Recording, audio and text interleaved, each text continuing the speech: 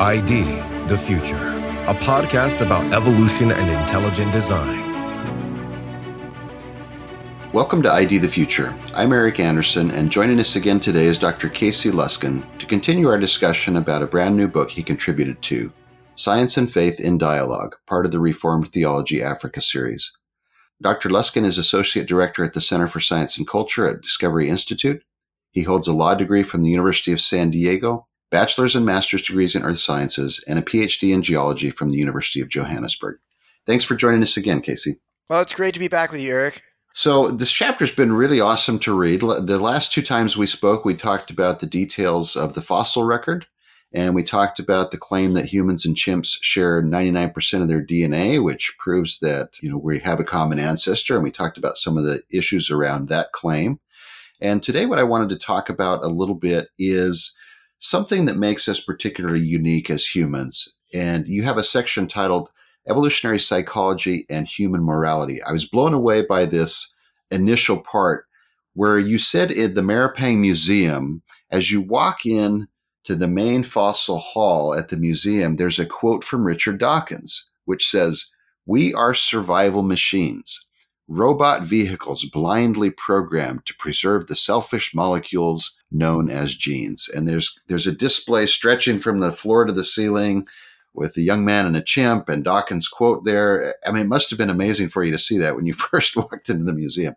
It really was quite a striking thing to see, Eric, especially since I know that many school children in the Johannesburg area will go to this museum. It's almost like a rite of passage. I met many young kids when I was in South Africa. My wife and I actually got conscripted to launch a junior high group at our church. So, I mean, we knew a lot of kids, and they would go to this museum and they would see these things, Richard Dawkins telling them that they're merely survival machines, robot vehicles blindly programmed to preserve the selfish molecules known as genes. I mean, what? Like, that is materialistic ideology. And I don't remember seeing a museum that promoted such materialism so strongly. But there it was, from floor to ceiling at the Maripang Fossil Museum. Yeah, so pushing this idea that our real purpose as human beings is nothing more than to survive and reproduce. And going back to Darwin himself, who said in The Descent of Man, his purpose in writing that was to show that there's no I'm quoting, to show that there's no fundamental difference between man and the higher mammals in their mental faculties. But what does the evidence really show, Casey, as you look at it? Yeah, so it's really interesting because we have to ask the question, does human behavior appear to be nothing more than programmed to preserve our selfish genes? And so when we look at human behavior, we find that there are many behaviors that we have that seem to have higher purposes than merely preserving our selfish genes. So for example, evolutionary psychologists have tried to explain the origin of the human moral and intellectual and religious inclinations. And that's because it seemed like such explanations were so difficult for them to produce. There was a former Harvard evolutionary psychologist named Mark Hauser who said that we are born with a moral grammar wired into our neural circuits by evolution. And I would say he's right that we do seem to be hardwired for morality, but how do we know that it came about through a standard, unguided evolutionary process? So there are various evolutionary explanations that attempt to explain human morality. We might have, for example, reciprocal altruism, where you will share food with your neighbor because sometime later they might share food with you. Or you might have kin selection, where you will help members of your family survive because they share some of your genes after all. So by helping your sister's children survive, you're actually helping to pass on some genes that are actually in your own genome. What's interesting is this, according to Richard Dawkins and a standard evolutionary view, if these explanations are true, then there's no such thing as truly selfless love. All we're actually doing is behavior that gives kickbacks to our selfish genes, whether we realize it or not, okay? But then we come across so many examples of human behavior, which it's very difficult to explain how it's giving any kickbacks to your selfish genes. So for example, one evolutionary biologist recognizes that people often, when they come across strangers trapped in a car, they will help those strangers to escape, even at risk of their own lives. Mm-hmm. They don't know those people. They're not getting any kickback to their selfish genes. They're risking their lives to help a stranger. Or there's the really wonderful, beautiful example of Oskar Schindler. And he was, of course, the German businessman who risked his life and his social status during World War II to prevent the deaths of hundreds of Jews at the hands of the Nazis. He was not doing this to help members of his tribe or members of his own, whatever, evolutionary clan, so to speak. He was risking his own evolutionary success just to help other human beings. And there are many other behaviors, such as, voluntary poverty or celibacy or martyrdom that human beings engage in that have no apparent evolutionary benefit. And not only these behaviors exist, Eric, but we tend to respect and honor these behaviors as the greatest examples of what a human being can do. Right. So is this what you would expect if our genomes, our brains evolved on the African savanna 1 million years ago, where all that they needed to do was give kickbacks to our selfish genes? I don't think so. There is something about human behavior which seems to be programmed for purposes higher than merely preserving your genes. And there are so many examples of this. I mean, let's also look at religion or our intellectual abilities.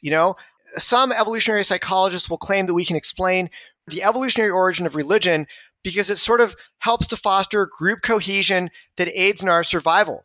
But is that really explaining the totality or the essence of what religion is? So, I mean, how do you explain young men or women entering monasteries to devote their lives to God? I mean, that's the opposite. When you take those vows of celibacy, you become an evolutionary dead end, most of the time at least, right? In theory, at least, those are evolutionary dead ends. Right. When you take those vows of celibacy and you enter a monastery to serve God. Or what about the religious ascetic who willingly dies at the hands of his worst enemies, believing that his own death will save him?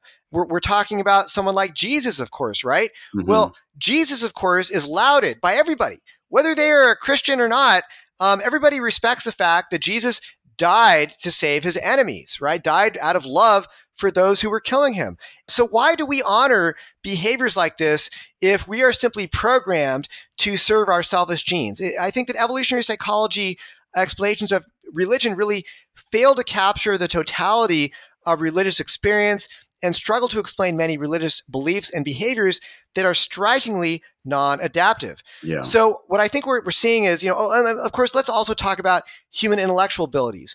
Why do human beings practice science? Why do human beings build cathedrals? Why do we compose sonnets? Why do we write symphonies? Why do we study the secrets of the universe? Why does Einstein struggle away in the basement of some physics building trying to understand the secrets of the universe to unlock how relativity works, right? We could ask all these questions. None of these things seem to be necessary to help us survive on the African savanna 1 million years ago, okay? Sure.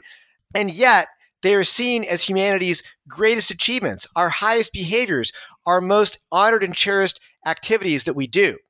So I think that what this shows is that human beings are not mere survival machines, and actually we are designed for higher purposes far beyond merely giving kickbacks to our selfish genes. And I think that there's a real problem here for someone who wants to take an adamant evolutionary worldview.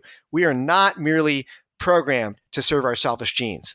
Yeah, it's a really stilted and oppressive and frankly naive view that everything has to be reduced to an effort to survive, an effort to pass on our genes, if you want to even go that far. It's just really incredible to try to put all of human behavior into that little tiny box and say, well, that's our explanation, especially when the explanations tend to be just made up stories that can go one way as well as another. I liked your example in the chapter. You said somebody might argue that our fear of water evolved to help us avoid drowning. And somebody else might turn around and argue that we love water and we love swimming because it evolved to help us avoid predators, get away from predators when they're after us, So it all really becomes this narrative back to what we talked about in our earlier conversation, where the narrative is really controlling rather than the evidence. And you have this quote from Philip Skell. I just want to read this because this is really telling. He says, Darwinian explanations are often too supple. Natural selection makes humans self-centered and aggressive, except when it makes them altruistic and peaceable. Or natural selection produces virile men who eagerly spread their seed, except when it prefers men who are faithful protectors and providers. When an explanation is so supple that it can explain any behavior, it is difficult to test it experimentally, much less use it as a catalyst for scientific discovery. Yeah, exactly, Eric. That's a great quote. I'm so glad you read that quote. I like to call it the game of evolutionary psychology. If you want to play the game of evolutionary psychology, all you have to do is speculate about how some given behavior provided an evolutionary advantage in some given situation in some ancient, long-lost scenario, hundreds of thousands or millions of years ago. And if you've done that, then you played the game, you've shown how the behavior gives a benefit, and that's all you have to do. But of course, that means that you can explain both a behavior and its opposite quite easily. So you mentioned swimming, but we could talk about monogamy. I mean, sometimes it's advantageous to be faithful to your mate, but sometimes it's advantageous to go and be promiscuous and spread your seed around. Or we could talk about cannibalism. Sometimes it's advantageous to be very kind to your neighbor and to share food with your neighbor. And sometimes it's advantageous to turn your neighbor into dinner, right? So all of these behaviors evolved according to evolutionary psychology. And it's when you're explaining both a data point and its opposite, you have to sometimes ask if a theory is really a predictive, rigorous theory that is giving you any kind of a useful model to work with. And I think a lot of these, one of the classic criticisms of evolutionary psychology is that it just produces just so stories that don't have to be backed by any evidence. And the good news is that there are some, I might call them reformers in the field of evolutionary psychology who are calling people to actually, link their explanations to neural modules and to show that this is a realistic scenario, et cetera, et cetera. It still begs the question, can evolutionary psychology ever explain anything and meet these standards? I don't know. I do know this much, is that a lot of what we see in evolutionary psychology today is non-predictive and leaves a lot to be desired. Yeah. So, Casey, speaking of Africa and the Maripang Museum there, is there anybody who's taking a different view of human origins than this reductive, meat machines designed for survival kind of approach, that everything resulted from mutations and selection? Well, you won't know it if you visit the Maripang Museum because it only promotes the standard evolutionary sort of materialistic approach to human origins. But there is a scientist who is featured at the Maripang Museum, it doesn't talk about this, who was actually a proponent of intelligent design. And his name is Robert Broom. Robert Broom was a South African medical doctor and anatomist who discovered Mrs. Pless, a famous Australopithecus specimen, in 1947. And he made many important contributions to paleoanthropology in South Africa and arguably was one of the founders of the field of paleoanthropology in South Africa. And it turns out that Robert Broom was actually a proponent of intelligent design.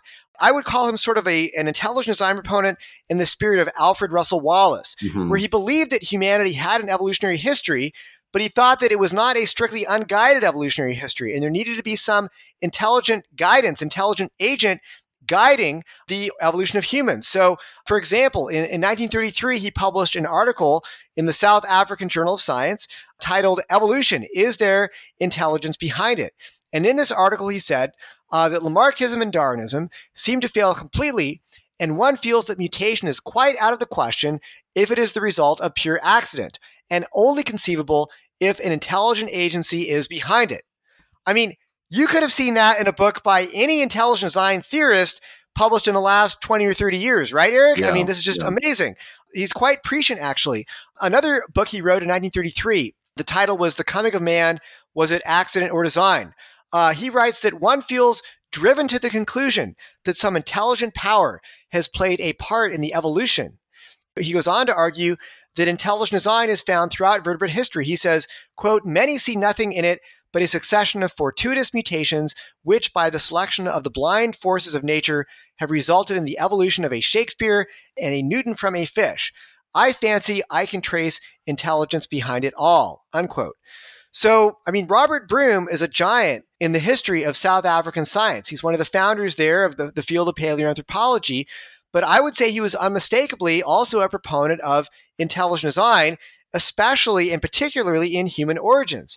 So in my view, I think that there is good precedent for the field of paleoanthropology in South Africa to return to its roots and consider intelligent design as a viable explanation for human origins. And again, I'm not saying we throw all the evolution out. Robert Broom didn't do that.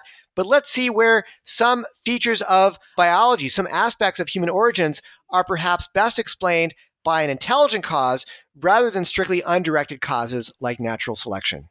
Well, Casey, I've sure enjoyed this chapter that you wrote. I highly recommend that our listeners go check it out. Again, you can download that at discovery.org/B for book. And just in conclusion here, as we've talked over the last few episodes, Casey, about human origins, maybe just summarize for us the three aspects: paleoanthropology, the genetic evidence, and then the uniqueness of our human experience and our human traits. So what's the takeaway? Sure. So I would say that in each of these fields we've discussed in this little podcast series, Eric, paleoanthropology and genetics and evolutionary psychology, we find evidence for design in the human species. In paleoanthropology, we find that there is a distinct break in the fossil record that is associated with the abrupt appearance of our genus Homo. And this abrupt appearance pattern challenges a Darwinian explanation, and it suggests, I would call it, a rapid infusion of information into the biosphere, which could be best explained as an instance of design in the history of humanity. In genetics, we see that humans have significant biomolecular differences from other species, and that really there is no objective standard for concluding that just because we have, a high genetic similarity between one species and another, that therefore it's the result of common ancestry or unguided evolution. And in fact, many functional similarities between human beings and chimpanzees can be explained by common design. And I think that when we talked about all this evidence for function in junk DNA, that's undermining a lot of these arguments for common ancestry and for a standard evolutionary history. Then you get into the population genetic side of that, and we're finding that there's no way that you could evolve the numerous genetic differences between humans and chimps by random mutation and natural selection. Even though we have 6 to 8 million years to work with, since we shared a common ancestor with chimps, there's no way that could all be an unguided evolutionary history. And then lastly, we talk about evolutionary psychology, and I would say that humans have many behaviors that are far beyond what is required to simply survive and reproduce on the African savanna a million years ago. We appear to be designed for purposes much higher than just winning some survival contest over the last couple million years. And so I think that intelligent design has a long tradition within paleoanthropology, and it ought to be reconsidered by scientists who are willing to follow the evidence where it's leading. Excellent. Well, Casey, thanks so much for being with us over these last few episodes to help us understand more about this incredibly important topic of our human origins. Thank you, Eric. It's been a lot of fun and great questions. I appreciate the interviews. You bet. Thank you for listening to this episode of ID the Future. To learn more about our human origins as well as other important topics, check out the new book, Science and Faith in Dialogue. For ID the Future, I'm Eric Anderson. Thanks for listening. Visit us at idthefuture.com and intelligentdesign.org. This program is copyright Discovery Institute and recorded by its Center for Science and Culture.